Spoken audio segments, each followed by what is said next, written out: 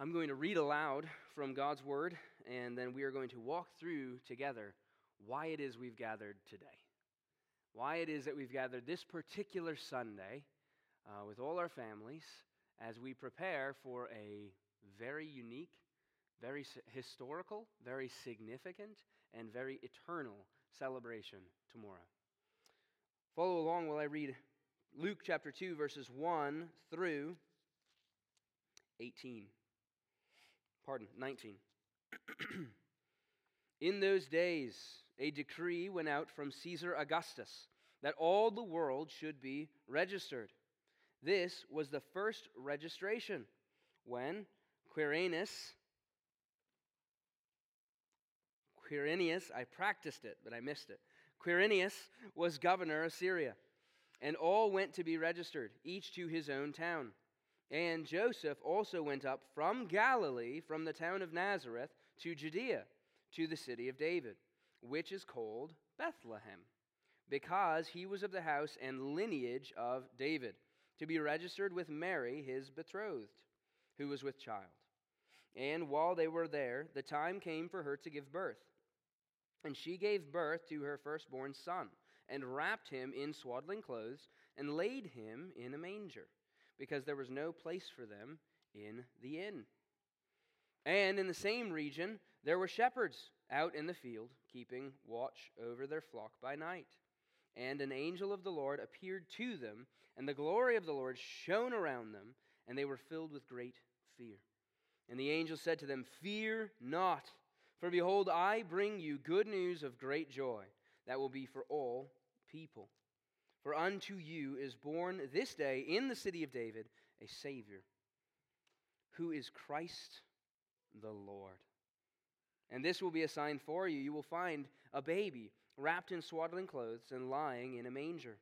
And suddenly there was with the angel a multitude of the heavenly host, praising God and saying, "Glory to God in the highest, and on earth peace among those with whom he is pleased."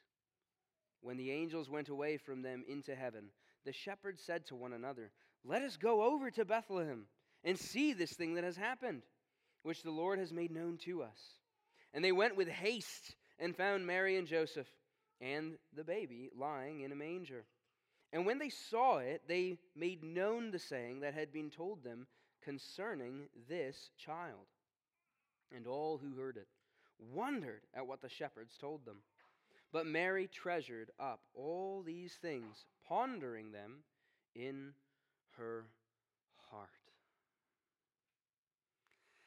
Now, some of you could probably quote this along with me as I read, as anyone who's seen the Charlie Brown Christmas special is at least pseudo-familiar with it. But this is a beautiful text, and I pray that what God will do is help us to understand more about Christmas through this text. My main point today that I'm trying to get through to you is that Christmas proclaims God's glory. That in fact Christmas is all about God's glory. And what I want to do is I want to give you 5, maybe 6. I think we're going to stick to 5. 5 points of how Christmas proclaims God's glory. And we're going to walk through this text to do so. Are you ready? All right. Number 1, Christmas reveals God's sovereignty. Turn back to verse 1. And we're going to see that in those days a decree went out from Caesar Augustus that all the world should be registered. And then we even see a little bit of a side remark to clarify to the man that this letter was written to. This was the first registration when Quirinius was governor of Syria. What we see in these words is in fact a very historically accurate and very important comment on the historical marker that the birth of Christ actually took place. You see, it's very interesting when you read the Bible, it doesn't read like mythology. It actually is not written even remotely similar to much of the mythology that was taking place at the time. Rather, it uses very in-depth and intentionally historic remarks. And one of these is Augustus here. You see, at this time, when Augustus was proclaiming this taxation or this registration of the major empires that had ruled and ruled over the earth up to this point, meaning Egypt, Assyria, Babylon, Persia, Greece, and now Rome, this was the first one to reach the magnitude that would be able to claim that all the world should be registered. You see, God's sovereignty has brought about the birth of Christ at a very particular time in history. We see that he's actually intending to fulfill a prophecy made in Daniel chapter 2. Hundreds of years prior, verses 40 and 44, about the state in which to look for this Son of Man. There was, in fact, Augustus, the one who was ruling over, was a part of the Romanization of the entire world. And this allowed for a simplification of the global system at the time. There was, in fact, so much simplicity that was brought about through the Roman conquering of the world that all of a sudden there were entire regions that were completely unhindered by warring countries, warring city-states. People could now cross borders that had never been able to cross borders before because they were all under one citizenship, the Romans. So this in fact, had brought a level of peace to the earth. The earth was presently in a peace. Now, it was a peace bought with bloodshed. It was a peace of a horrible, wicked ruler, but it was peace nonetheless. And this peace brought about Roman roads. This peace brought about the unification of law and order, and the centralization of what the legal system would actually then be, where Paul one day would be able to actually go and stand before Caesar to petition rather than being simply tried in a local city-state. There was a unification, in fact, of language. The stage was set for a new king of the world. Because the king of the world was a man of great pride. Now, we don't know exactly why Caesar Augustus commands this registration. There's many different people who offer up different opinions, but the key is he did so. He, in fact, was the one who decreed that the world should be registered. And that's important. Because why does that matter to those who are looking for the Son of God? What some ruler over across the earth is doing? Well, it's because God shows his sovereignty in the pride of a wicked ruler.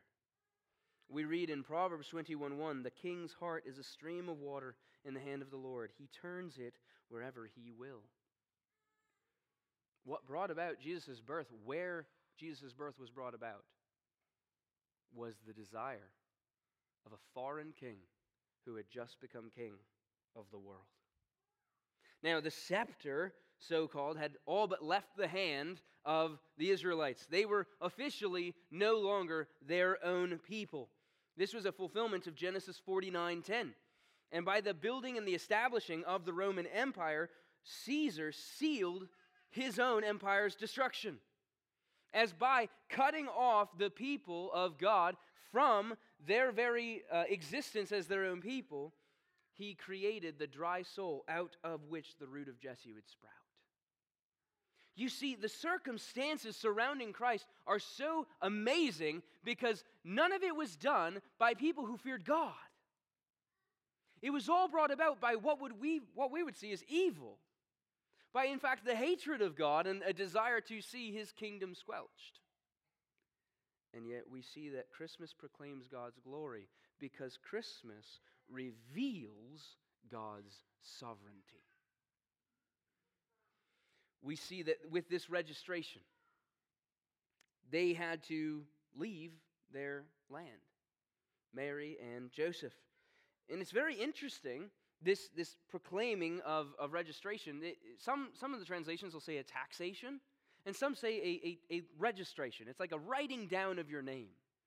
And in essence, what we can gather from non-biblical resources about what this was is most likely this would be the people of God pronouncing their own allegiance to Caesar instead of their own Lord and Savior.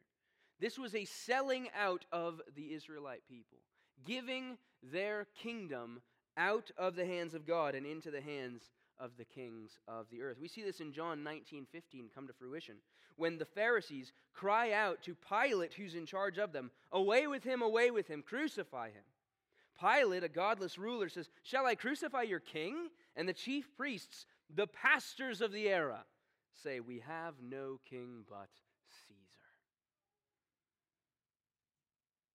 The submission of God's people to Caesar pointed to the very spiritual drought that was promised in Isaiah 53:2, when God said, "For he grew up before him like a young plant, like a root out of dry ground."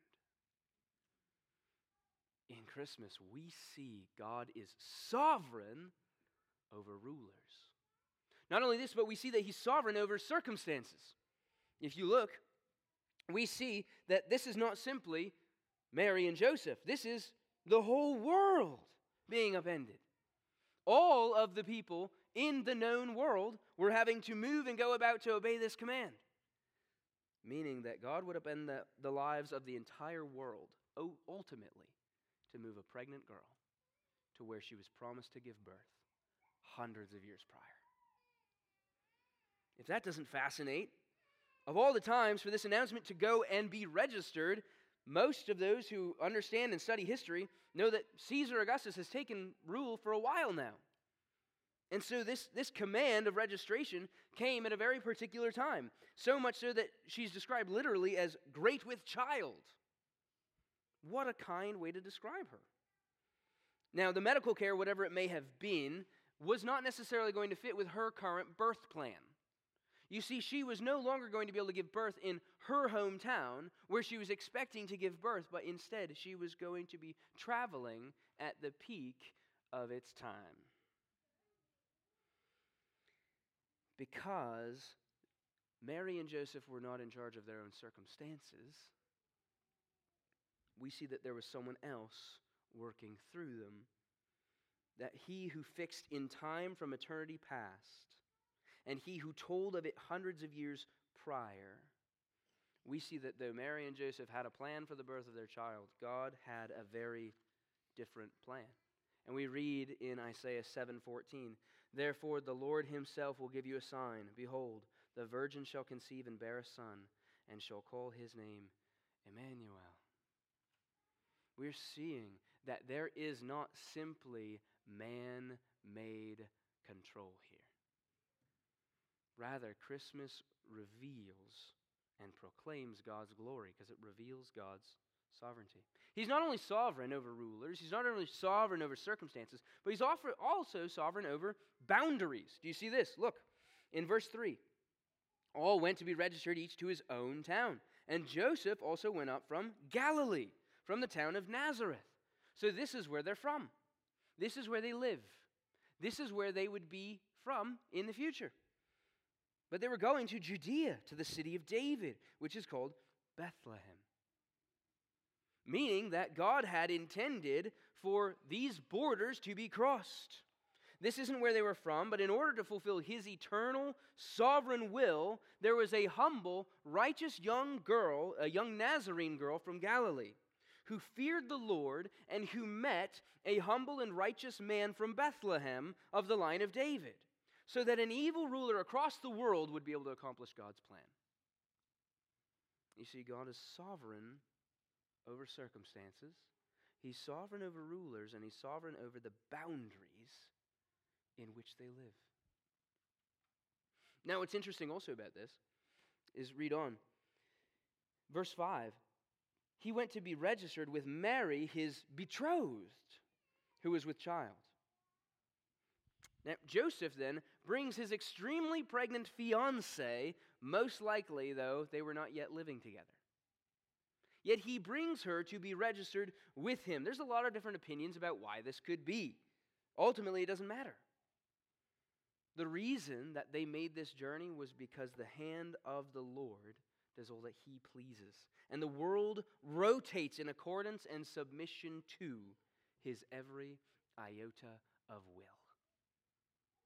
You see, Joseph should not have had to bring Mary, per se.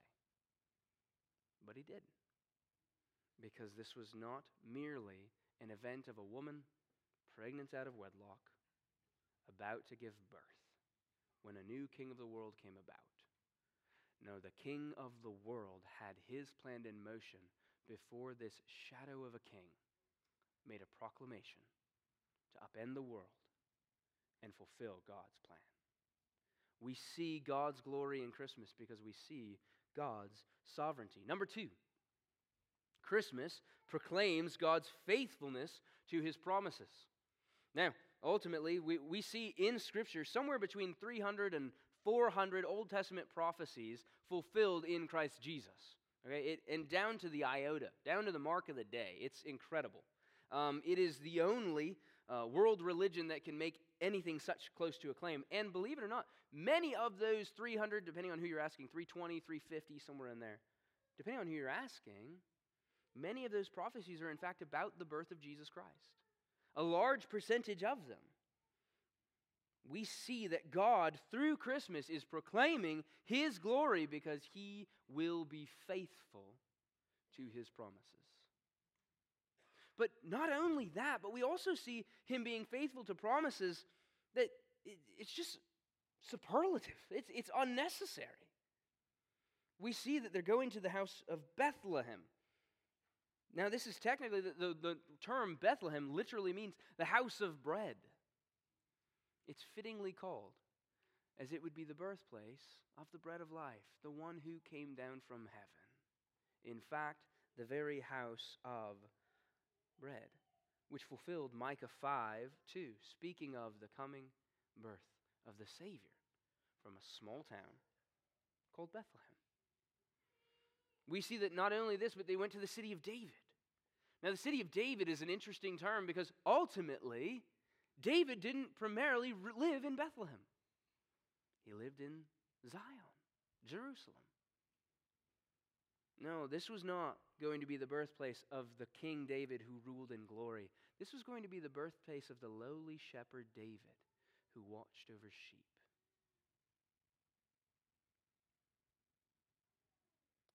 Number 3, Christmas proclaims God's glory because Christmas reminds us of God's attributes. Now, this is where, ladies, I'm talking to those of you with young children, I have parsed it down. I'll give you 3, okay? And that's all I can do. That's as low as I can go. Read with me. We find here in verse 7, and she gave birth to her firstborn son and wrapped him in swaddling clothes and laid him in a manger because there was no place for them in the inn. Now that terminology inn could just be guest room. Wherever it was that they had planned to stay when they arrived in Bethlehem, for whatever reason, there was no longer that same room. And so number 1, we're going to see God's humility. There is no room in the guest room. The Savior, eternal Yahweh, should he have lowered himself to the point of a man with glory and pomp and magnificence, this itself would be most incomprehensible and undeserved mercy. Have you ever thought about that? Had he come in his first coming the way he intends in his second coming, we would be oh so humbled to hear it. But the one to come to make himself be found, not only in the form of the man, but as we just read, but to humble himself to the point of a slave. For him to be the one whom would have no place to rest his head, as we see later in Matthew 8, he still would not have. As foxes have dens, but the Savior of man has no place. So, our humble Savior, far from his home, became homeless here on earth. What humility is this? Truly, in the kingdom of God, it must be so that the first will be last, the last shall be first. The highest is the lowest, and the lowest is highest. Most likely, this even further heaps on our humility of our Savior as he came to be an utterly poor man. Not only this, but he came to shepherds. Look at verse 8. And in the same region there were shepherds out in the field keeping watch over their flock by night. Shepherds, now, it's often said that shepherds were possibly of ill repute. That's possible. I don't know. They're spoken very highly of throughout Scripture. We see in John 10, in Psalm 23, 1 Peter 2, Matthew 9, Hebrews 13, Revelation 7. Shepherds are given a very high state in Scripture, but perhaps that's because they're lowly to those from earth. But regardless, he came to the shepherds, those who labor in the fields. He did not come to the kings dozing in their palaces, but to the shepherds who stood watch over their sheep. He came as a baby, the eternal one, bound in cloth and bound in time. This is the one who makes straight man's paths, and yet he's being put in swaddling clothes to keep his arms straight and still. The one who needs no thing has become a needy baby. And the one who binds, according to Job 38, the dark of the sea in swaddling bands is bound, swaddled like a baby. The humility of this lowly slave is awe-striking, because Christmas proclaims the glory of God. We see his attribute of mercy. Why? Because he comes to rebels. Read with me.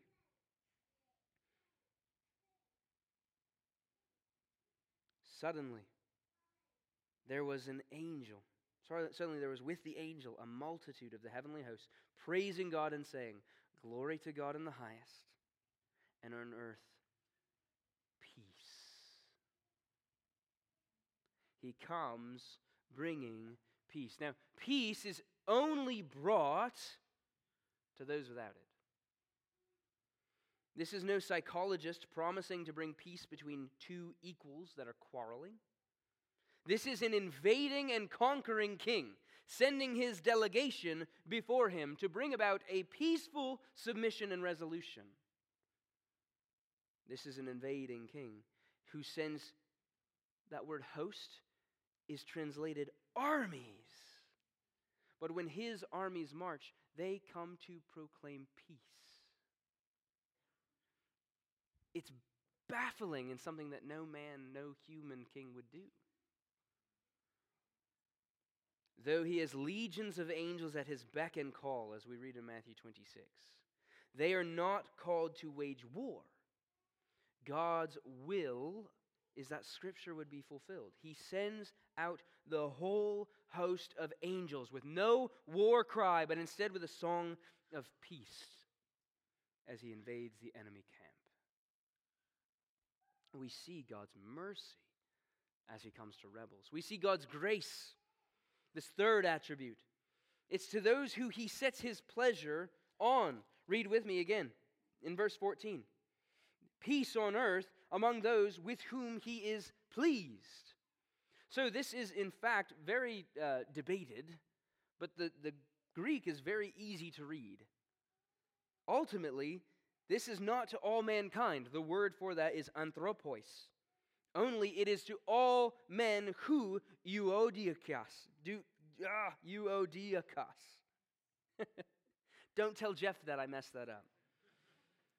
The terminology is with whom he is pleased. This peace he does not bring to the whole world. Now, you may say, well, what about in verse 10? Fear not, behold, I bring you good news of great joy that will be for all people. Yeah, it's not for the Jews only. It's for all people. But he brings peace to those whom he has set his peace upon. The terminology for this is he sets his good pleasure. Who he sets his pleasure upon. In fact, it's the exact same translation, the exact even same conjugation as Philippians 2:13, when we read that to will and to work for His good pleasure.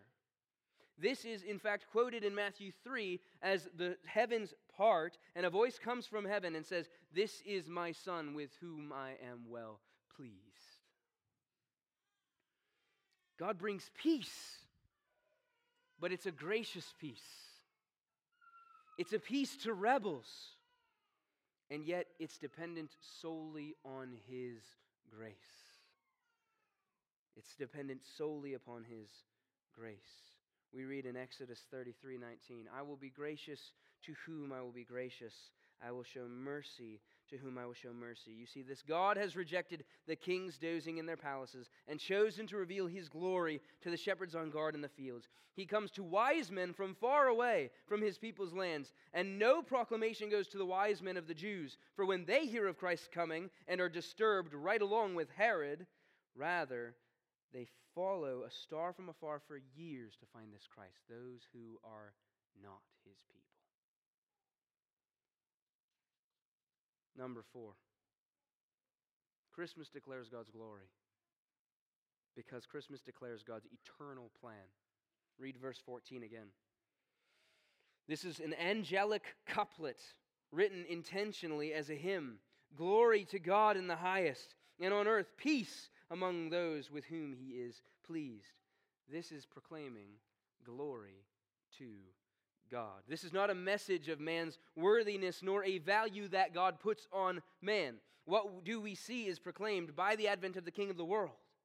Glory to God in the heavens, the highest. As God is glorified in heaven in His perfect and radiant doxa, literally glory, so now that glory is made visible. He who lives in unapproachable light has drawn His light down low. He has stooped, just as when He stooped to see the Tower of Babel that pronounced the glory of man, so now God has brought His radiant light from up above to the dark world below. We see God's glory because we see His grace. We see that this is the whole purpose of Christmas. It's the glory of God being put on display. The whole purpose of Christmas is to put the glory of the Creator on display for the world. The whole purpose of Christmas, the whole purpose of creation of mankind is to put on display His glory to the redemption of sinners. Now this word peace to those among those with whom He is pleased. This is one of those words that's kind of become a bit watered, hasn't it?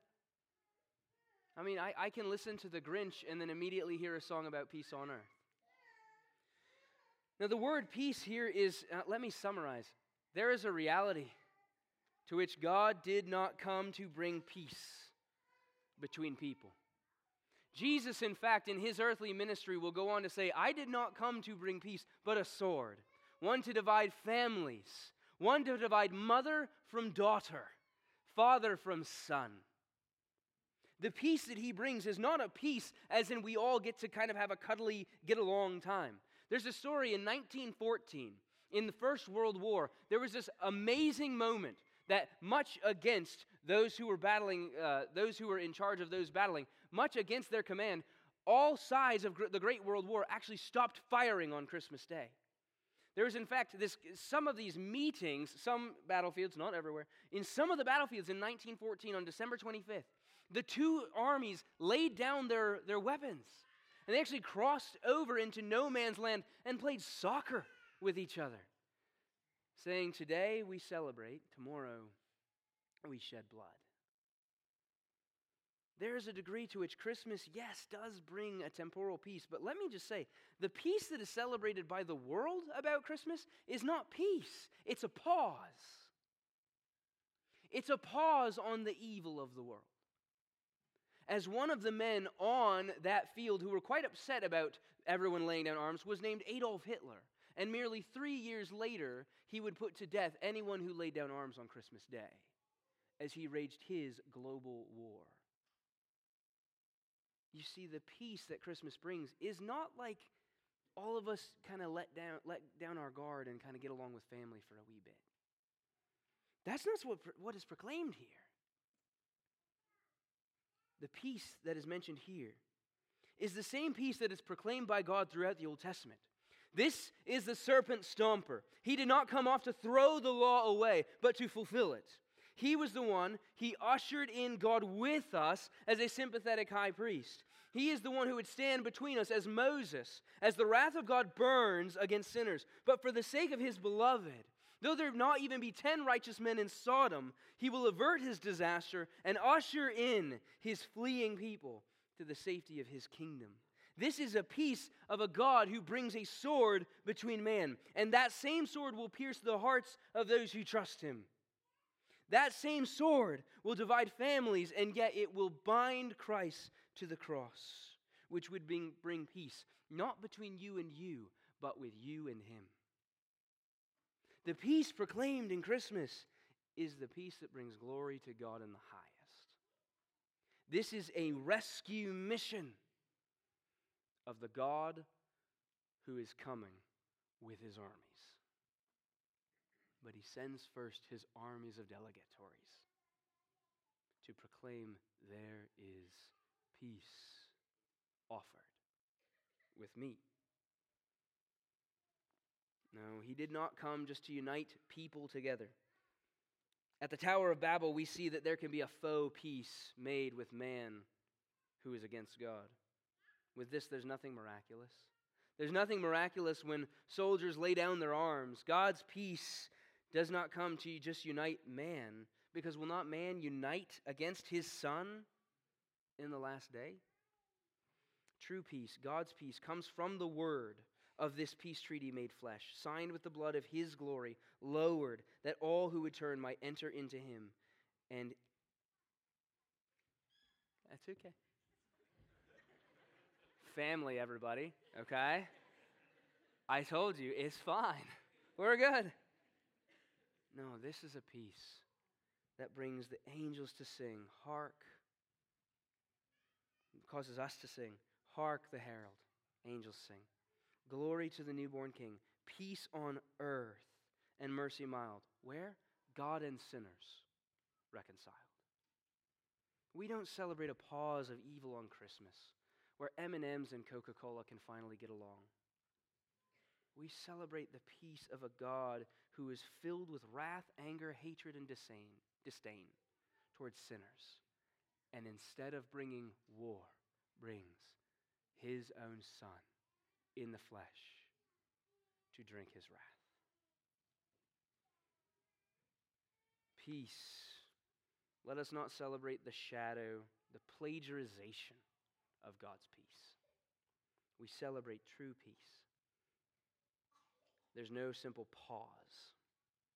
He doesn't come to bring happy feelings, but lasting and eternal peace with the one who created and sustains the world. He brings true peace, lasting peace, God-glorifying peace. Number 5. Christmas teaches us to ponder God's glory. Christmas is all about God's glory because it actually teaches us to ponder God's glory. Read with me.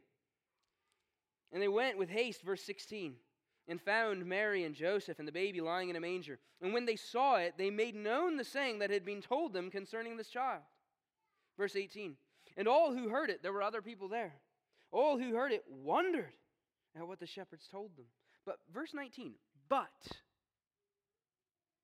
Mary treasured up all these things, pondering them in her heart. The shepherds investigated. The shepherds came running with much haste. In fact, it's hard to communicate in English the haste they took. In fact, they left the flock of sheep to go and seek out one sheep.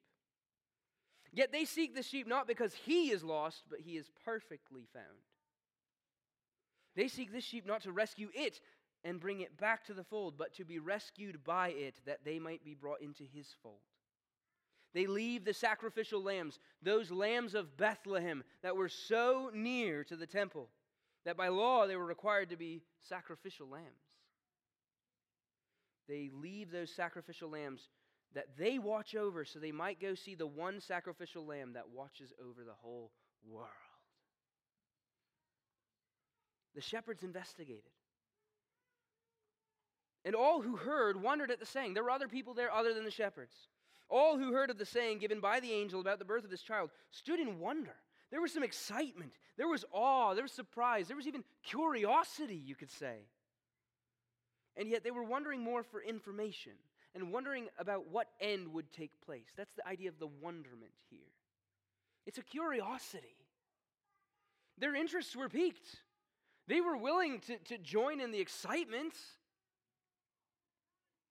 And yet, like a dog that can play piano, it can draw a crowd, but not for very long. Whatever people were present in the town of Bethlehem who witnessed these events, they were attracted to the excitement, at least for a short time. And then there's the word but in verse, 19? But Mary. You see, she's done something different. Possibly to the shepherds, maybe. Possibly than everyone else's wonderment. But Mary pondered. Now this term pondered, this is in fact a deep pondering that takes place in the heart of someone who already knows something, but now sees it more truly to fulfillment.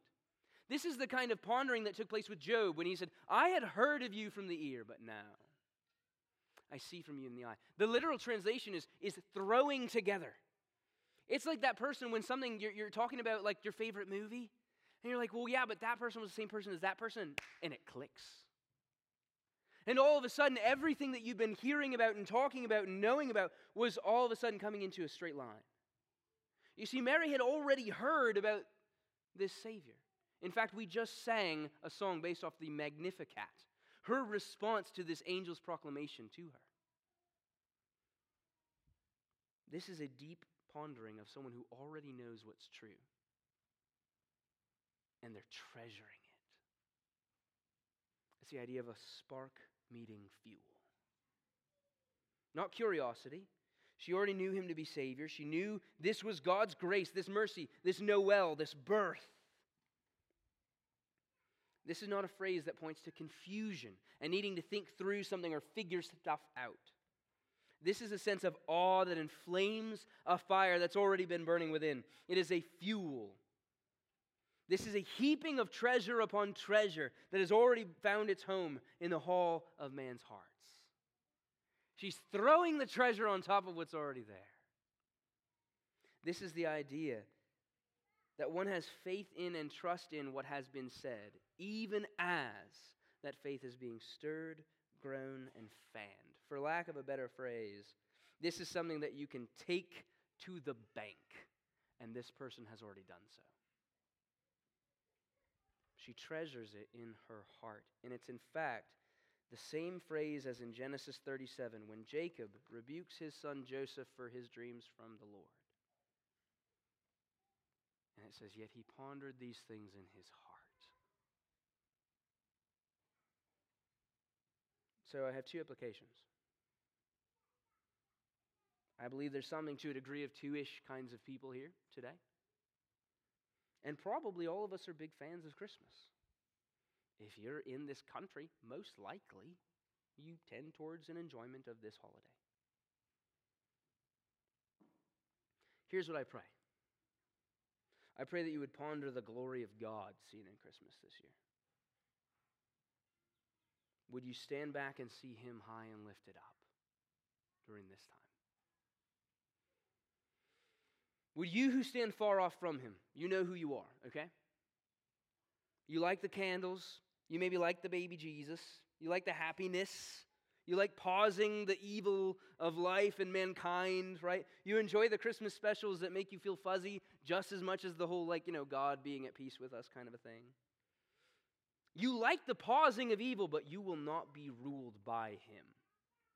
You will not bow your knee to a king. You will not obey him, and you will certainly not live for him. To you, I say, I bring good news of great joy. This God has scheduled Christmas, the Advent, the coming of the Messiah, so that you might come to see his glory. that this is a God of glory in the highest, and that he is greatly to be feared.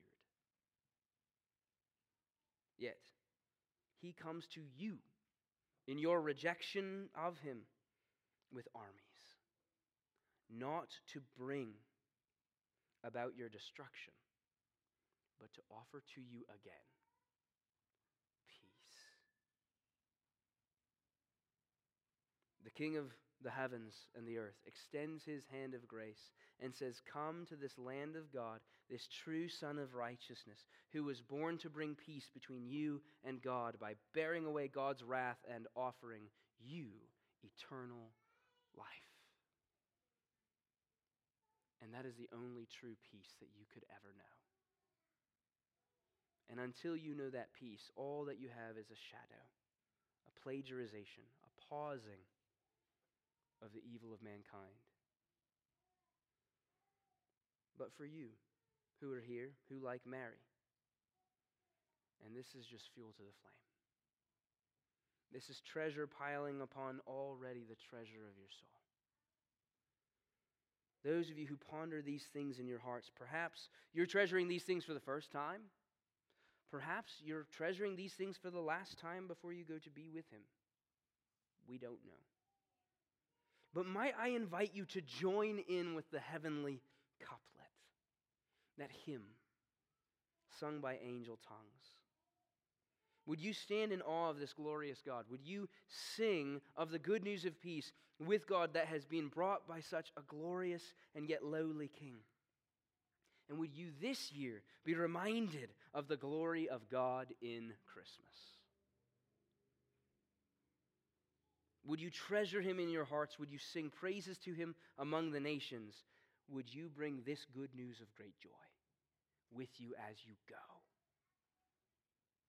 As you treasure him and teach others to do the same. You see, Christmas is all about God's glory. Christmas reveals God's sovereignty. Christmas proclaims God's faithfulness to his promises. Christmas reminds us of God's attributes. Christmas declares God's eternal plan, his glory and our peace with him. And Christmas teaches us to ponder treasure in our hearts, God and his glorious grace. Would you pray with me?